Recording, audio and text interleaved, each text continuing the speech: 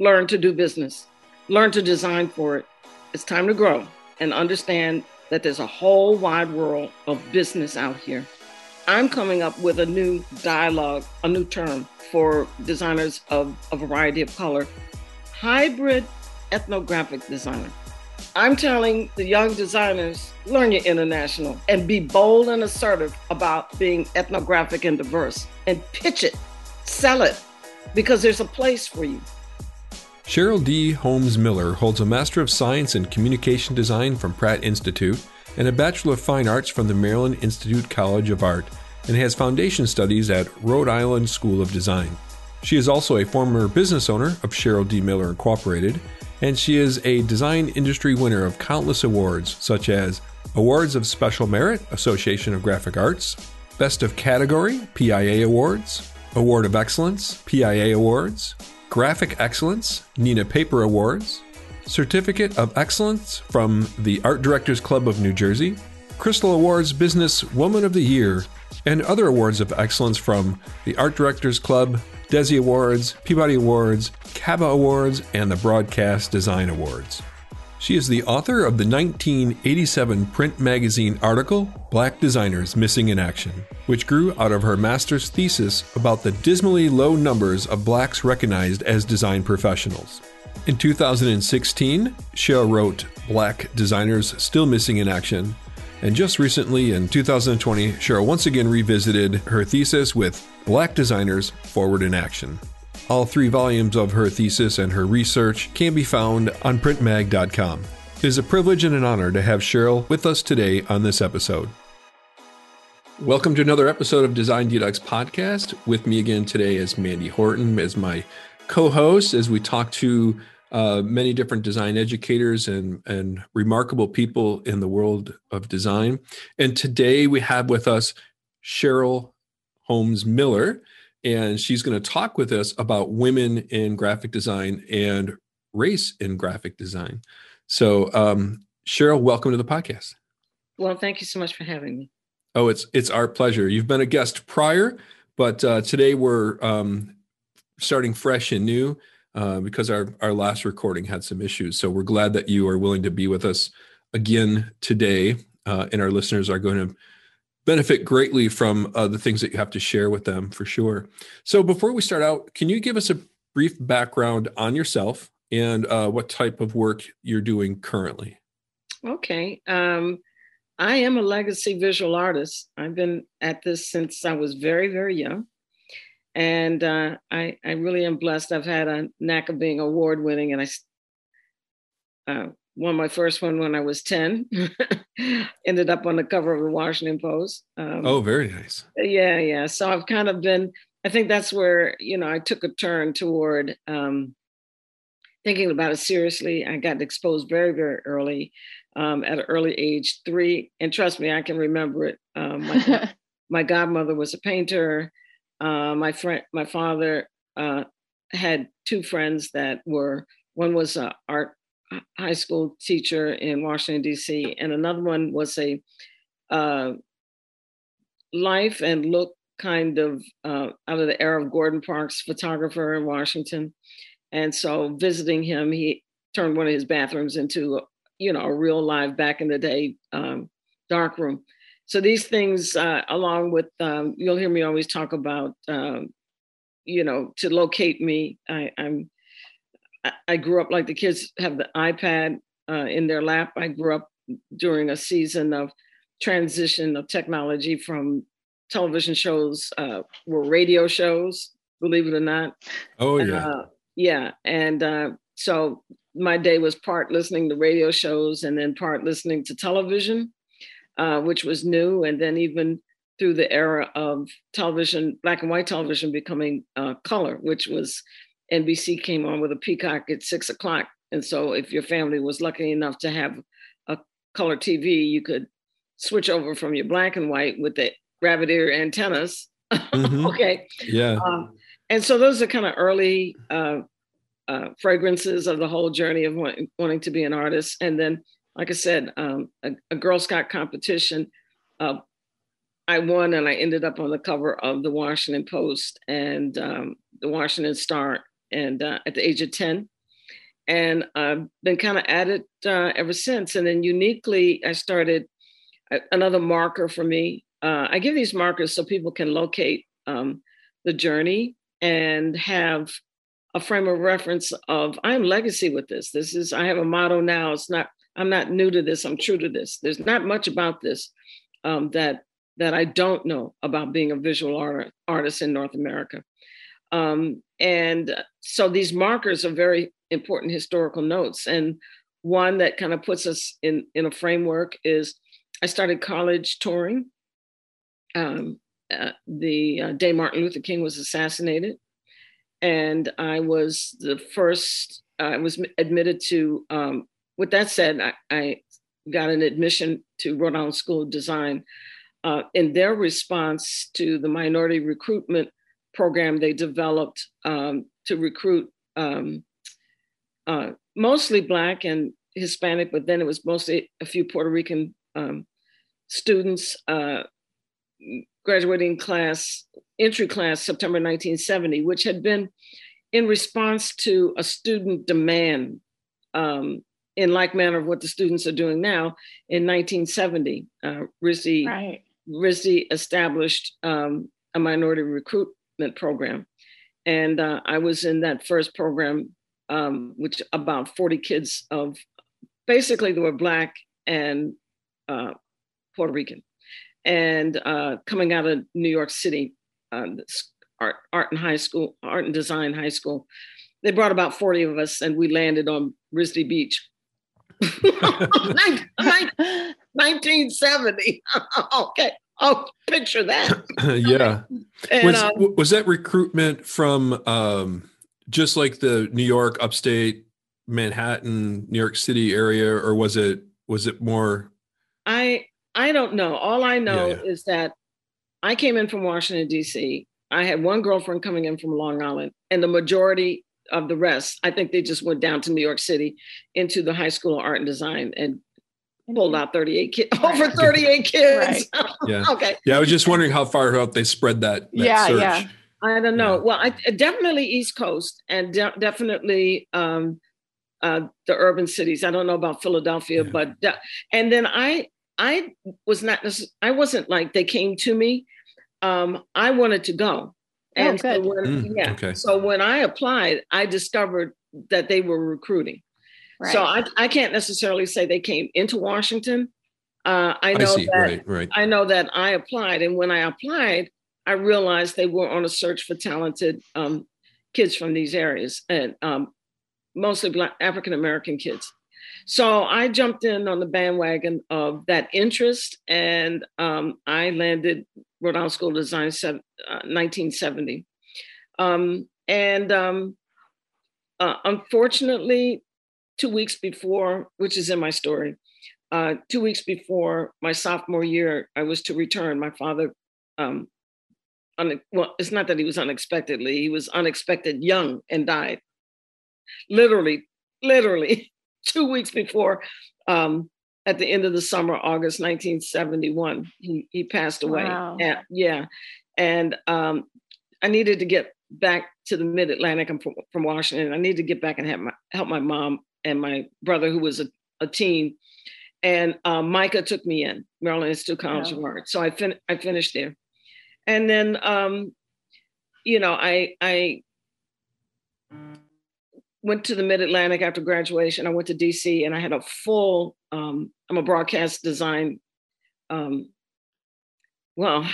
had a knack for winning awards. I'm a broadcast design winner, of the era, 10 years. And then my husband got a job offer. He finished business school. And next thing I knew, I was in New York. And the rest of it is all of my work and my studio and the story that goes on and my advocacy that lives on, which I'm very, very happy about at this point. And, I'm a trade writer, and right now I have a very interesting charge that I have reframed in that I'm guest lecturing across ACAD, NASAD, and university platform. I'm teaching at 4 universities, and I'm addressing a real move to decolonize our design education. And I have a working course that is, I think it's solid. I know it's solid. Yeah. Yeah. Yeah. And what I do is I wrap around synoptic history around the canon. All right. So, okay. Yeah. So the basic structure of the canon, which look, I've been trained by 3 ACAD and ASAT schools, so I know my canon. Okay, and I know my art history. I know my art history. What I'm exposing and broadening the perspective of the dominant community, that there are synoptic stories that need to be told. A synoptic is not parallel. Right. Synoptic means that we're looking at the same history, but from 2 different lenses. So all of my basic canonical lessons, the tenets of the history, which really feels is outlined in Meigs, Hollis, and the like, Drucker. It's a basic 13, 15 chapter story, from cuneiform all the way down to, postmodernism. Every lecture, I give the sound canon, which is European and Anglo-centric. But I wrap other synoptic stories around, which is very fascinating. So that's great. Yeah, as an example, one of my favorite blocks of time is the Renaissance, and so I don't have to tell you about the Renaissance and the technology of the era, the development of technology. We're looking at, all of our stories about Caslon and Baskerville and stone lithography, and we go on and on in the lectures from the books and the history that most of us have learned. Oh, we're looking at Bible illuminations. We're looking at the Book of Psalms. We're looking at the Common Book of Prayer. We're looking at the flourishes. And that's beautiful. Beautiful. Right. But my history parallels, and a synoptic view, the same era, the transatlantic slave trade. And I show you how that technology is used to sell Africans. And one of my favorite applications is the branding of tobacco. So the branding of tobacco using the exact same technology. So if you know your European Anglo canon, like I do, okay, we're talking about Caslon, we're talking about woodcut, and that we're talking about Baskerville. Mm-hmm. And okay, you look, if I say Common Book of Prayer, if you've studied those flourishes and the type the spec sheets and all that should just come flooding, but what I show you that because that's a responsibility. I'm teaching design education. You must know that. I don't distract from the canon. Okay, the canon is the canon. What I want to show you is what the colonizers did with it also. Right. Okay, that's fascinating. Right. So they sold Africans. All right. And so all of the posters and ads and things for selling of Africans. But I'm fascinated with the branding and strategy, of selling tobacco. The branding strategy uses the technology, but let's talk about this branding strategy first. The branding strategy is, let's take a tobacco sleeve, a sleeve that just goes around tobacco leaves. After the Africans are here, they're growing and harvesting tobacco. Okay, Britain has a tobacco business. So after the selling to the Africans, they're selling tobacco. Now the strategy is made in America by London or made in America by Britain. That's the strategy. The imagery, woodcuts of typically the slave, native, the captive, all right. Okay, a Black slave image with a white slave patriarchal image, and that could be the master as a farmer, the master of the plantation, or a white ship owner, the captain of the ship. And that two imagery is in a woodcut, in a piece of lithography, wrapped around flourishes and ornaments. And then the words are in Caslon. So I study and I give you the Common Book of Prayer. I give you the history of Caslon. I give you the specimen sheets, but I give you all, oh, by the way. Right. Oh, by the way, the technology is used to sell Africans. Here are your ads, your billboards, your posters, and don't let one of them run away. Don't let one run away, because then we've got runaway slave ads and posters. And listen, and my favorite product is the strategy for selling tobacco and the usage of that strategy. And so you see the Caslon in use, you see the woodcut in use, and the imagery of the slave and the white owner with a whip right there on the sleeves. And, the sleeves are printed, the cigar bags are printed, and the tops of the boxes are printed. And so I let you know how this technology is also being used. Wow, that's powerful. That's a decolonized one lecture. Every lecture is like that. I like that word you're using too, the decolonized. Yeah. Yeah, each one. And I'm not going to go through another lecture, but one of my other one's favorite. And I just find it's so interesting that how we have made worship so many of these lectures, like the William Morris lecture of arts and crafts. Arts and crafts. Oh my God. When I say that, don't you see all the little flourishes and pages? Don't you see that? Yeah. Yes. Yeah. All those florals. Yeah. All that. Isn't that beautiful? Yeah. Beautiful? His story. Yeah. Well, guess what?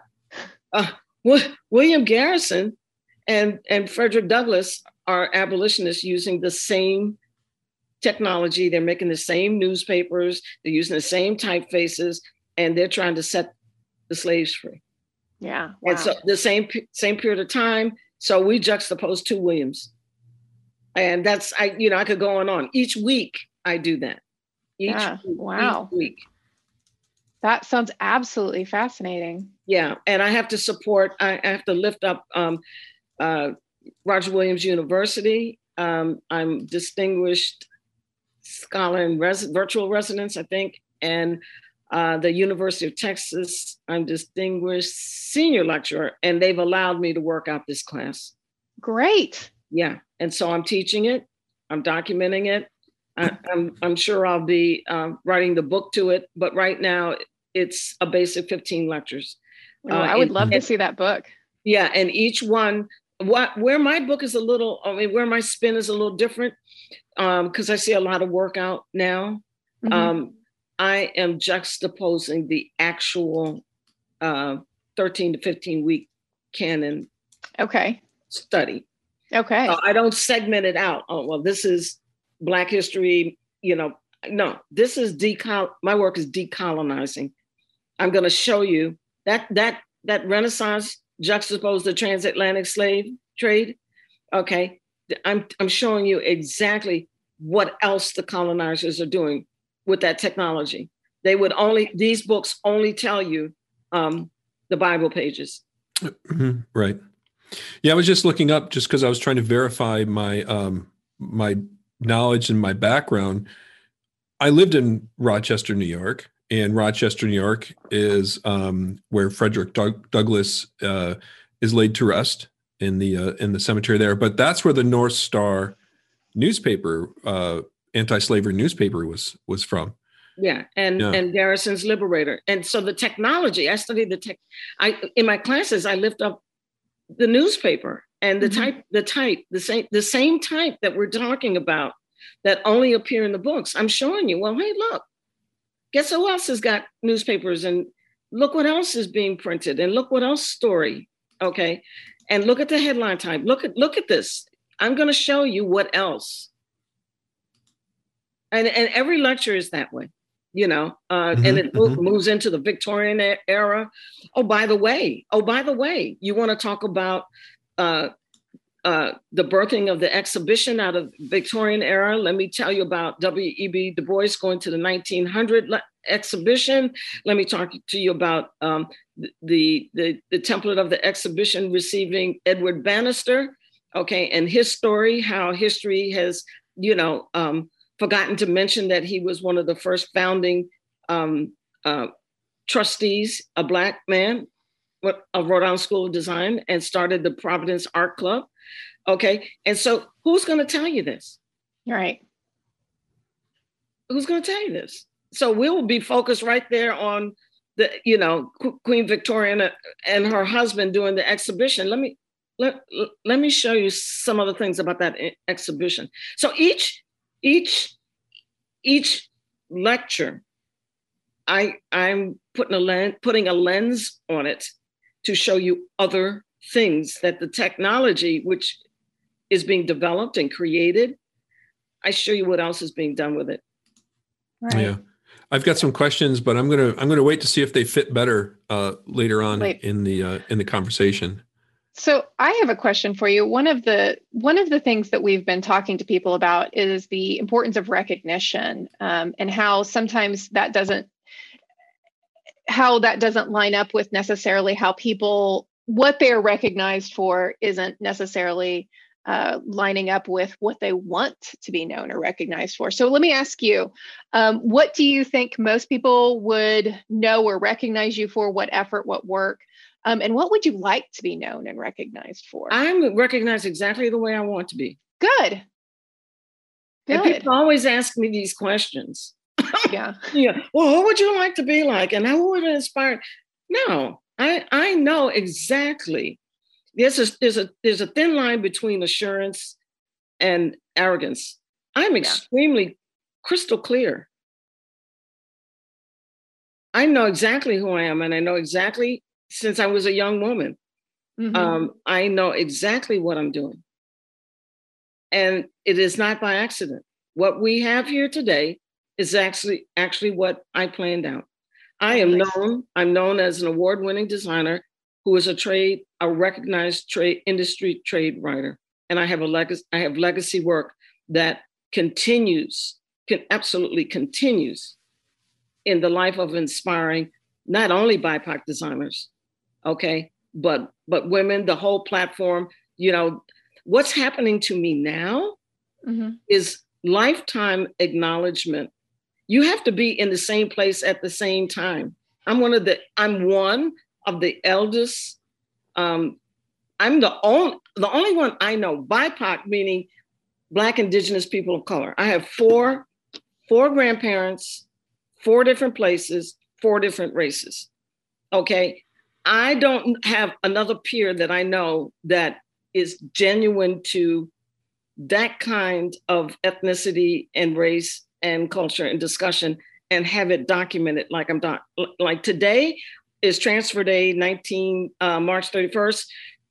My whole story is on the cover of Transfer Day Recognition, the U.S. Virgin Islands Transfer Celebration 1917, when the U.S. purchased the Danish West Indies from the U.S. bought the U.S. Virgin Islands from the Danish, and the Danish West Indies became the territory of the U.S. Virgin Islands. Okay, my story is documented, scholarship, written, acknowledged. I'm a scholar, and so with that, when it comes to the table of discussion in BIPOC, I am the OG. I am the OG BIPOC. That's genuine, right? And the kids the young scholars are relating to me because I'm everybody's auntie, tia, ate. Okay, that's just don't call me Nana, and we're gonna be all right. don't call me Granny. We're gonna be all right. There you go. So auntie is good. And the answer to your question, I started out, the only place where I made a conscious decision, okay, is when I did transfer.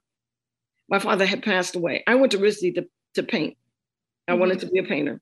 And when he passed away, and I didn't know my high school sweetheart was actually going to be my husband. When I got to Mike, I said, Cheryl, you better learn something so you can get a job. So right there, sophomore year, which is the year that you claim a major, I went into graphic design. In terms of visual arts, and this whole lifetime is just that. This is the only thing I've done. Yeah. And I didn't go off doing some other kind of design or this, that, and the other. I've been right here 50 years. So if all of a sudden everybody's seeing Lifetime kind of stuff, well, it starts with recognition for these things. You have to have lived a lifetime in it. Right. You couldn't give up. You know, I uniquely paused and came back. I paused to raise a kid, but my work kept coming back for me. Stanford came for my collection I have now. Print wanted me to write, and I have to acknowledge my very first editor. So the answer to your question, with a magnifying glass that I always tell everyone, it was my very first editor for Print magazine who gave me the key to, Cheryl, I'm going to tell you how to have a legacy voice. He said, you're in New York City. And just the fact that you're still here, see, you don't understand. You may not remember this or know this, but New York City, the kids would come in like that. We can go on LinkedIn and Zoom around now. That's not the way it was. You had to come into New York City. Okay, come in on the train, the shuttle, mostly the Trailways or Greyhound bus with your portfolio. And you walked around to studio to studio to studio. And if you didn't have a job in 2 or 3 weeks, you were out of there. Right. Oh, yeah. That was it. So my first editor, Tom Goss, Print magazine, Martin Fox, who was the publisher, assigned Tom to me. And he said, Cheryl, you're a good designer. You're here in New York. If you're not a good designer, you would have been gone a long time ago.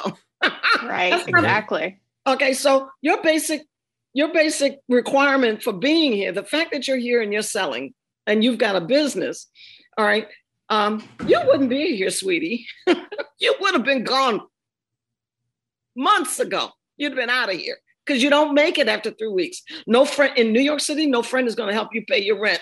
That's true. Yeah, if you can't carry your own in a couple of weeks, it's like, dear, I love you, but you really have to go. Okay. And the next friend isn't going to pick you up with your little portfolio. That's not the That's right. Right? Okay. Yeah. Right. So Tom said to me, Cheryl,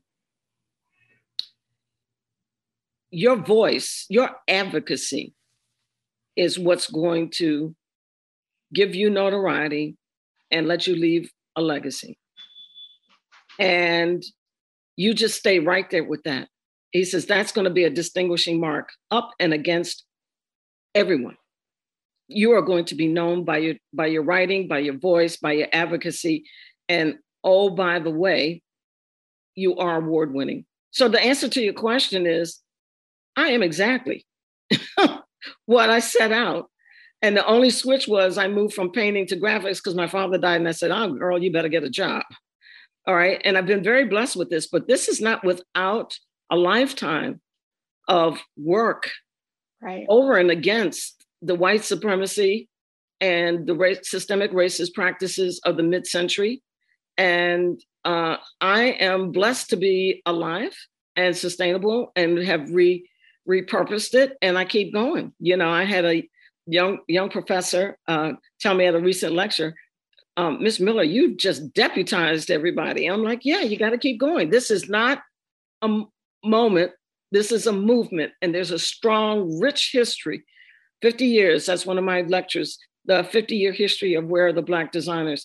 It started way, way, way before me. And so the acknowledgement of the problem, those that I'm actually, I'm lecturing with Micah in the weeks ahead, and that's going to be the premier discussion.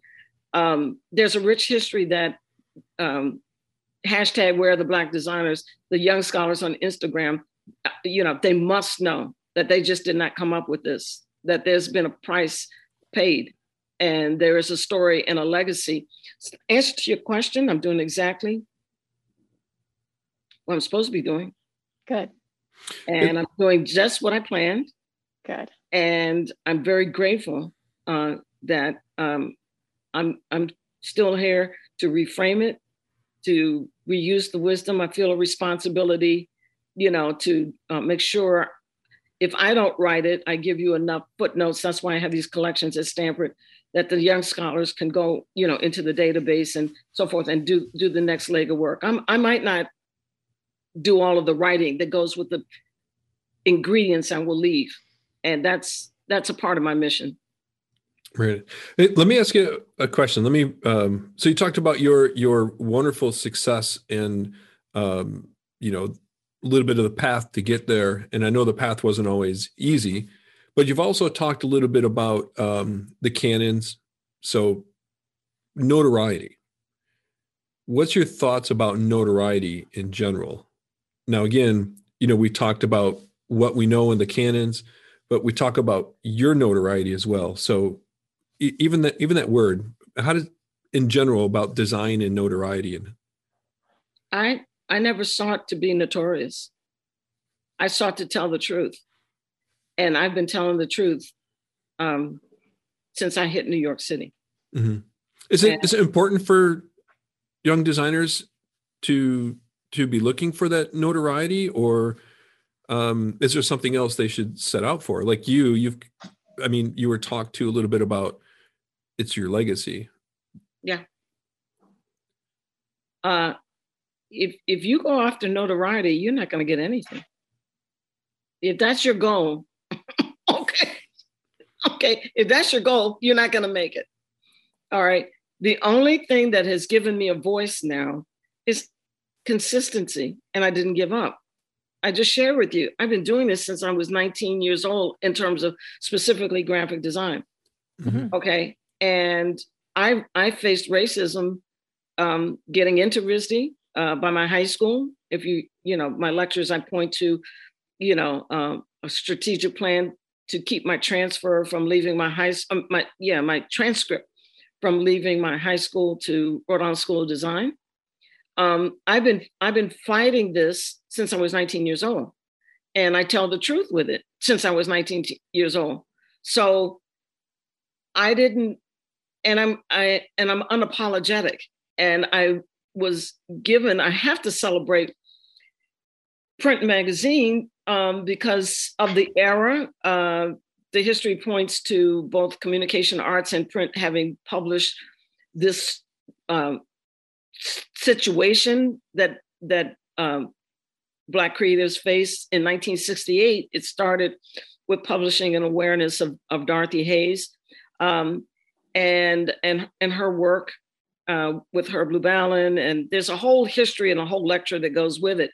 There's a team of designers in front of me, at least 10, 15 years. And I stepped onto a path of this drama. I had no idea. All right. And, so I've been here with it the entire time. The notoriety has come because I was given a platform to write. And it was my scholarship. It was the thesis from Pratt, my graduate work, that got published. It was the first of its kind to get published. I'll never say I'm the first of anything, okay? But it's the one that got recognized. And with that said, my 1987 article was Print's second entry into the discussion of where are the Black designers, the first having been 1968 with an article written by Dorothy Jackson about Dorothy Hayes and 5 Black designers in New York, which was only reflective of 1/10 of the population that was there. You will hear me juxtapose. Everybody wants to talk about Milton Glaser, all right, right, and I had some great zingers about that. I think there's a lecture of the public, something coming up here in the public presence of public posters or something at the Lincoln Center, and you will hear me always say, did Milton Glaser have to do Mahalia Jackson? Did Newport Jazz Festival, the Lincoln Center, couldn't they have found someone from Dorothy Hayes's community of 49 Black designers who were Milton's peers in age? They couldn't give not one of them Aretha Franklin? Like, really? Right. So right. You will hear me say these things because I was there. Mm-hmm. You will hear me say these things because it's the truth. Mm-hmm. So when I hear a lecture about the posters and era of the Lincoln Center, they're going to talk about Milton Glaser's posters, and I'm going to say, okay, well, that's wonderful. He's the canon. Who's going to undo that? Yeah. Okay, yeah. But I'm going to here to tell you, there were 49, I think it was five women or four women. There's a list, okay, of a well-documented list of 49 Black designers out of the era, the exact era. This was about 10 or 15 years in front of me, that any one of them could have done Mahalia Jackson. I'm like, really? Okay, I can see Milton doing Stevie Wonder. Okay, I can see, okay, you give him Aretha Franklin. You're gonna give him a Black gospel song. You couldn't find a Black designer to do Mahalia Jackson for the Newport Jazz Festival? Really? Really, come on. Right. Come on. Yeah. So when I say these things, I know there's shockers. I know there's zingers, but they're truthful. There's nothing positive or negative. It makes the community look at itself.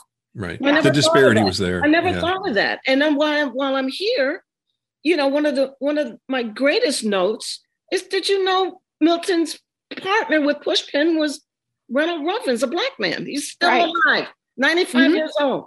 Reynolds Ruffins, do you know him? You should know him. Right. Okay. And many people don't know that. They just don't know that Milton's partner was a Black man, Reynolds Ruffins. Right. Okay? And so that's a part of my charge that I'm willing to remember, tell the truth, and make sure, at least from my archives and my notes and my records, it's documented and left someplace. I'm not saying I'm the only one. I got a few peers left. Anybody can do this. Yeah. Okay. Yeah. But I've committed, this stay at home and pandemic has given me time to focus, stand still, continue to do this work. And Stanford is working with me and my friends. I have 40 contributors into this database, and I'm lecturing these decolonized lectures. I'm just telling the truth. And I'm willing to tell the truth. And that's all I'm doing. Right. Because I'm an eyewitness to much of this, because I started so young and I've stayed with it. I've been doing this since I was a teenager. So this work and this great research you're doing on decolonizing design history, let me ask you, have you uncovered any news stories or surprising information or evidence about women, African-American women graphic designers? Well, it's not so much African-American women, it's about women. Yeah. Okay. Okay. So in the last print magazine article published October 20th, 2020, October 2020. Yes. Black Designers Forward in Action. Okay. Part 4. I have a combination of footnotes that show me the first Black graphic designer is the slave artisan right off of the boat from Africa into Williamsburg. It's very well documented. I've got an incredible stack of footnotes that need to be seen together in a narrative beyond. It's the work of about 2 or 3 writers and W.E.B. Du Bois. They give me the white supremacist tactic. They give me my footnotes as the slave artisan, a dialogue and journey about the runaway slave ads. And trust me, the slave artisan is right from Africa, comes to the table of being the first not recognized Black graphic designer and erasure, with an unusual footnote of, after all that research, the Williamsburg website will tell you right there, come visit Williamsburg and visit the press where the enactment of the runaway slave and the slave artisan is right there. I went all the way around Robinson Barn and Williamsburg. Welcome, come take a trip. Gives me a tour of the press shop and tells me the history right there. Yeah. Okay. But stay with me. You asked me a specific question. Yeah.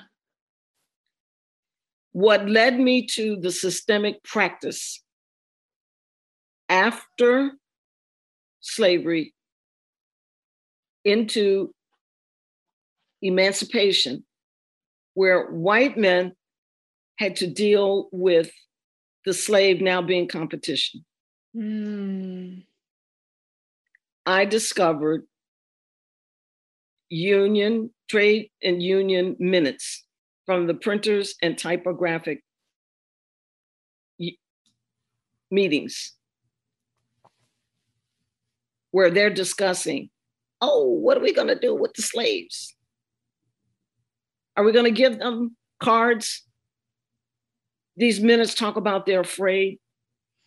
They're scared of competition. This is real.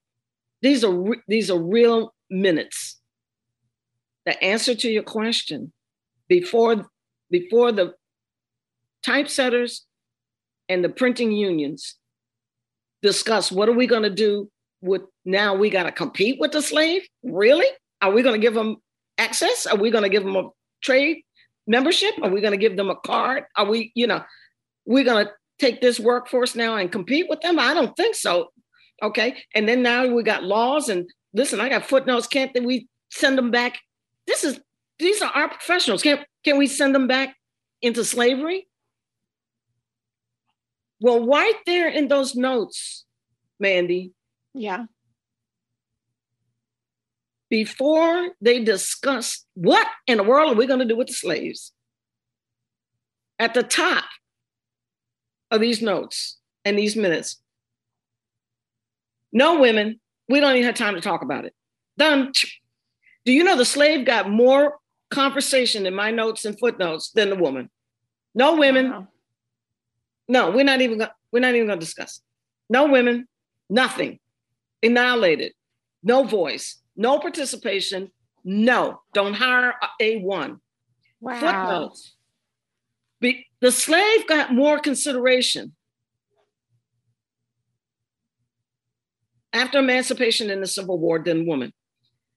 There are few women in Virginia, and I learned this from the website, from the Williamsburg website will tell you about this. A couple of women inherited a print shop. One in Boston. I can't confirm that, but I can confirm the one in Virginia. They inherited it from their husbands having passed. But there's a whole dialogue. You can do the research. A young scholar can do it. The original women who were typesetters and printers. And then I have scholarship that shows women being, during the era of W.E.B. Du Bois, Spelman College, which is women's college. They had a whole press. Okay. So, and I've got pictures yet to release where we see women, Black women in the composing room. Okay. But it wasn't because the white man let them in. And the white man had a plan for the women in my notes. None. And I sent them to you. I sent them to you. Mm-hmm. Read them carefully. Those are earnest minutes. And those notes go right in front of, before they start talking about the slave, they're talking about women. And so all of this culture, okay, it moves right through the history of New York City. It really does. It really does. I don't know about other areas. I'm a New York-based designer. Mm-hmm. I'm Northeast Corridor, mid-century into right now, 21st century discussion. And the only thing I can tell you is I felt the culture, I know the culture, and I have refused to be outdone by the culture. And I still think that is still a situation for young Black female designers trying to break into the industry. And I think it's important to them to have role models to look up to, and knowing some of the information that you're sharing also is I think vital to people of all gender and all ethnicities to understand the struggles and what have you. Did you have any people that you looked up to that you recognized or had notoriety in that helped inspire you as you No, started out? no, Do you think it's important for our young designers today to be having that? yes. The difference being is I don't know another Cheryl Miller. Right. I And don't know. and and you shared with us some of your stories about interviewing and going agency to agency and wondering, what's going on here too. yeah, but it never stopped me. There's such a history of this issue now that the community, in many ways, is some of the young design scholars are weakened emotionally because this is not a new story, it's an ancient story that has multiplied itself through the culture of academia, okay, and the industry. There are more of us now. It's endless, the Black creatives that are here. Successful, competitive, but the systemic racist practices and white supremacy, the culture of it, it's breaking up because this is not a moment, this is a movement. Just overall things have to change. Right.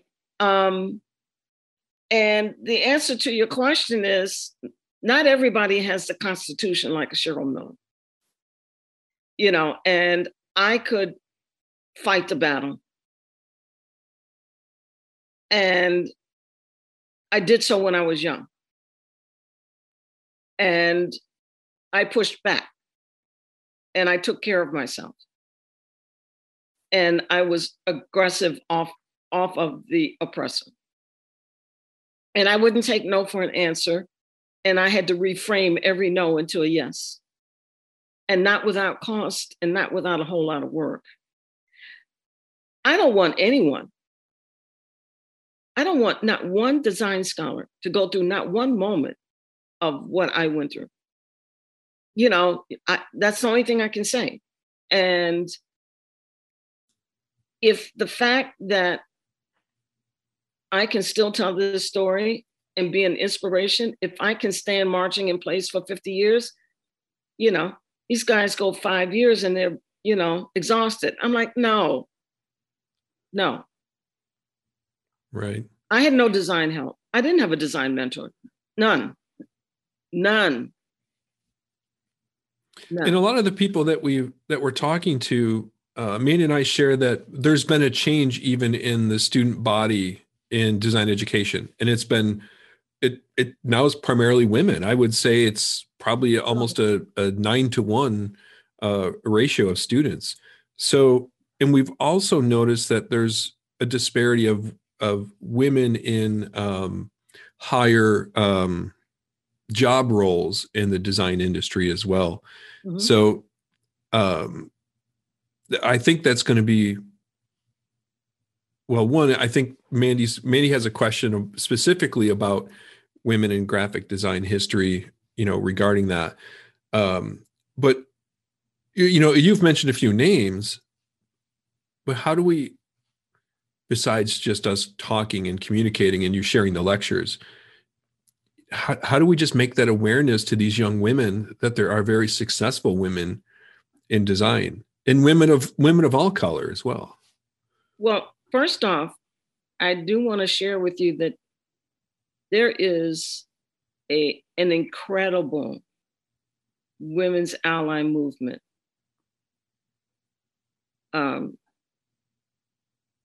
Marching in place. I liken it to Susan B. Anthony and Sojourner Truth. There is a white woman, there's a woman, there's a feminist ally. You take all of us and just make us women. However, there is an ally movement. And we are collaborating and working. It's a very powerful movement. And we are reconciling. We are collaborating. We are taking our hands together, and we're moving the needle.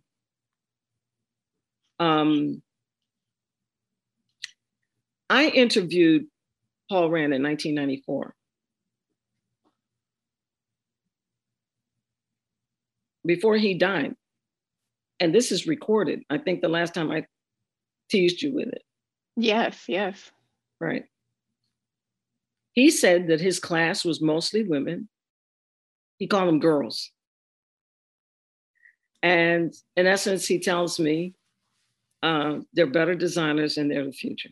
Paraphrased. Wow. And I recorded it.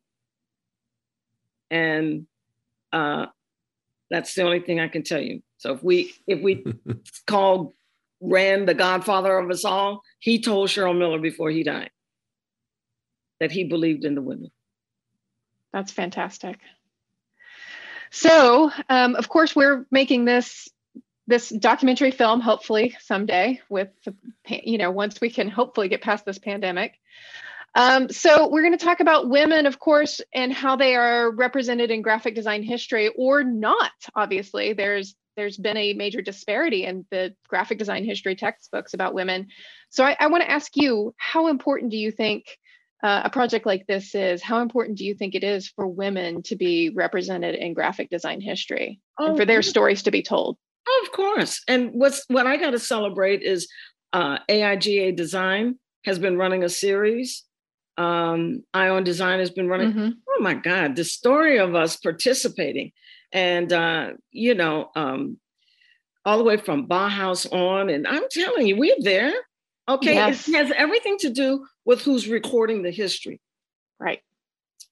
Okay, yeah. That's it in a nutshell. So unless we are writing and recording the history, listen, I have a brilliant young BIPOC design scholar. We're launching out. I claim it. We're doing it. Okay, so not only do I have the decolonizing going on, I got the decolonizing going on, but Tashika Arsenault Sutton. She's what a designer. What a design scholar. And she's been lecturing the history of Black female graphic designers. And she's lecturing with me at MICA. She has on her own platform, I think on the 16th of April. And she's writing a book. I'm editing and doing the forward, the history of Black female, Black graphic designers. And we've got a very rich story. And I'm not the only one. I've got girlfriends and before me and all the way up from the Harlem Renaissance, all the way back as far as the print shop. We've got a story of Black women designers. Mm-hmm. And she's doing the scholarship with that and writing the book and lecturing. We're already lecturing and she's doing the lecturing and I'm just hanging out, passing the baton. Right, okay. Right. But she is one of the, I'm telling you, Miss Sutton is an incredible designer, an incredible scholar. You can find her at the Vermont College of Fine Arts. She's teaching graduate in the MFA program there. She's got a paper trail, a CV that's like, oh my goodness. And she's just quietly doing the work. And she's writing this book. And we'll be lecturing together. I say we're lecturing together. She's lecturing and I'm just kind of hanging out because I'm old. I'm one of the eldest. I didn't say I was the only one. I said I'm one of the eldest. There you go. Right. Yeah. And that sounds like a fantastic project. Yeah. So we're doing that. And you know what it is? I'm partnering with my some of my sons and daughters, nieces and nephews. I'm like passing the baton. So she's a writer and a scholar. And so I said, you do it. And I'll just write the little paragraph on the back. There you go. Yeah. Right. Yeah. I saw her give a talk a little bit about some of her research. Especially, she was talking about Louise Jefferson. It was fantastic. So my next question is, one of our goals with this documentary film is to create a documentary film that appeals to a range of women, and of course men too, about design history in the industry. So from anyone from long practicing designers such as yourself, but also appeals to young designers, students, and educators. So I want to ask you, what would you like to see in a documentary film about female graphic designers and how they're represented in history? I just think a full palette of, okay, here's your catalog. This is what they did. I think looking at the basic, paper trail where we went to school, some quotes, focusing on the portfolio of work, positives, hindrances. Telling the story alone is important. As many as you can integrate into one piece. And also don't rehearse the same drama of making us worship the same ones. I mean, I got answers. I've been working on answers for. Okay, wait. I mean, look, I hate to be disrespectful. I do. I'm not disrespectful. I'm truthful. But if I hear one more story about Mill Glaser, Saul Bass, Lou Dorsman, Tom Geismar, Seymour Quas, they are ghosts that monopolize our standards and let no one else in. Who keeps telling these stories over and over and over again? Right. Okay, so I want to see us not keep telling the same stories over and over again to the point where these people won't rest. Oh, I forgot Paul Rand too. There. We won't let them rest. So I'm not disrespectful. How am I not going to be a designer and not give respect to these men? How? That's impossible. Right. That's not what I'm about. Right. What I'm about is let them rest. Let them rest. Yeah. I liked the way you put that. Yeah. It's like, we haven't forgotten, but No. we're going to let them rest. Let them rest. Yeah. Let's focus on our future and our future young designers.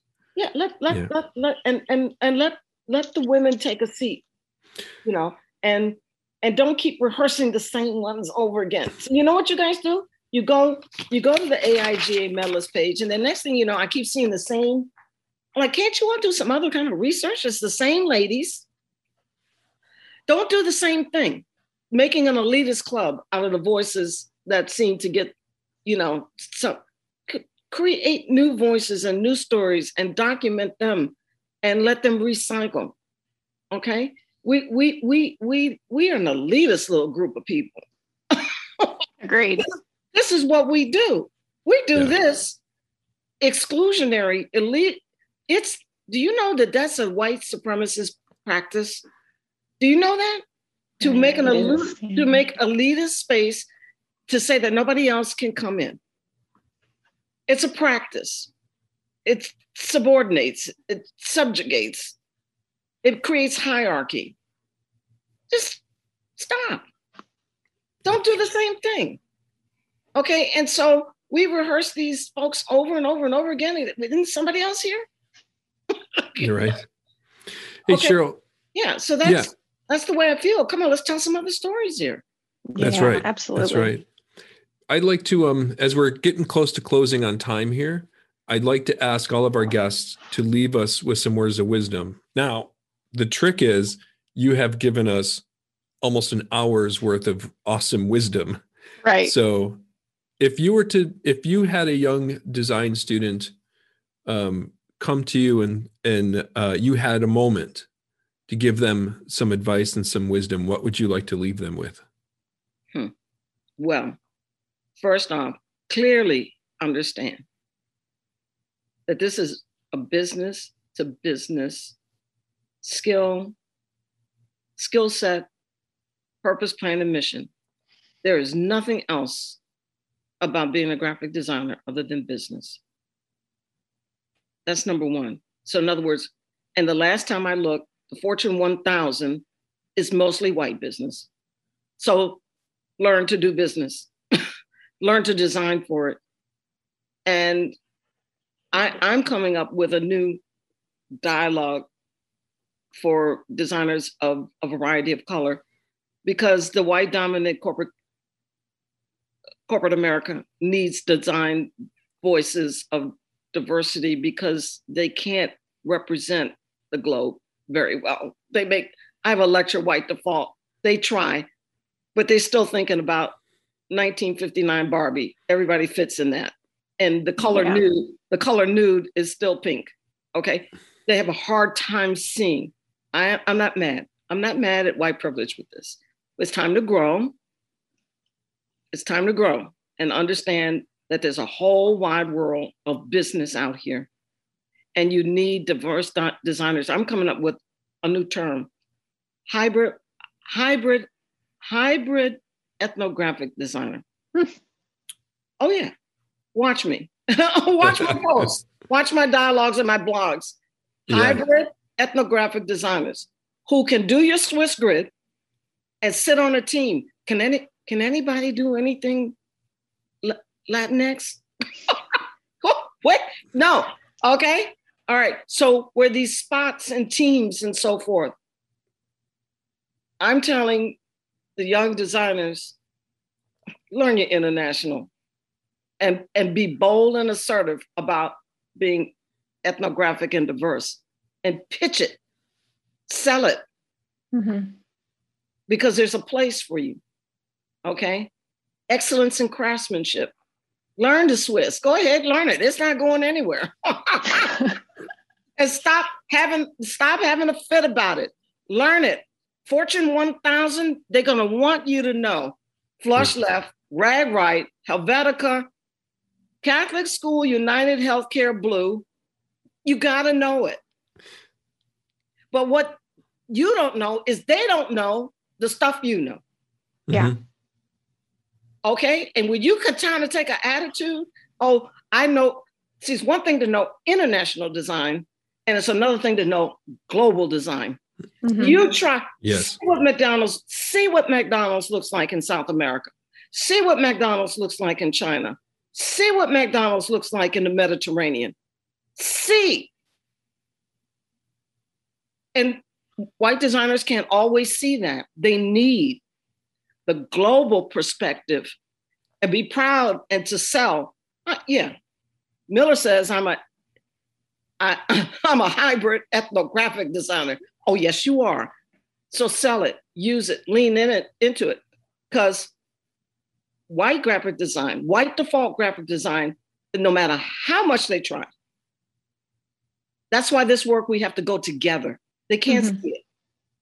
And where it's all starting to be level at the ground, academia and industry, is PMS 354.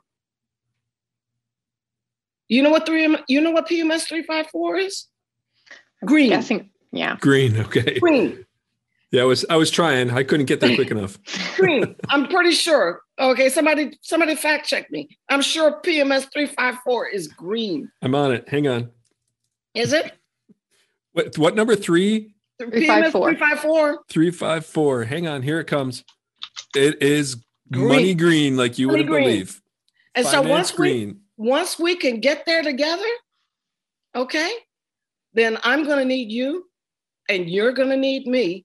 And that's what's different. That's what's different now for where we are than where I started. Like it or not, white default of the design industry is having to agree with this moment. They're having to, whether they like it or not. So I'm telling everybody, let's just go together. They love that. That is great. Everybody rests and have some peace. And let's go together, and we'll get there together. This is not a moment. This is a movement. This is a movement. On that note, Cheryl, I am going to say thank you and bless you for sharing us with your wisdom and your words today. I appreciate it very much. Well, thank you so much. And listen, it's level at the ground at the Printing Digital Press, 354. And one of these guys will give me my digital numbers for that, since everything is paid. They're digital numbers for that green. Okay? There you go. Get that hex color going. Yeah, that's what it is, hex color. All Yeah. right. All right. Cheryl, I can't wait to get you back on the podcast. We hope to see you soon then, and let our listeners hear from you again. Thanks so much. Okay. All right, wear your mask. Take your vaccine. God bless. God Thank you. Thank you. All right, bye-bye. Thank you for joining us for this episode. The Design Dedux podcast can be found at designdedux.com. That's DESIGNDEDUX.com, where you can listen to the podcast or watch the video version of the podcast, as well as find links to the guests and the topics discussed during each episode. The Design Dedux podcast can be found on most podcast listening platforms. You can join us on social media through Instagram and Twitter via @design_dedux, on Facebook as Design Dedux Podcast, and join us on YouTube at Design Dedux for video versions of each episode. If you are enjoying the podcast, you can show your support on Patreon at patreon.com/design_dedux. Once again, thanks for joining us, and we hope you'll join us again for the next episode.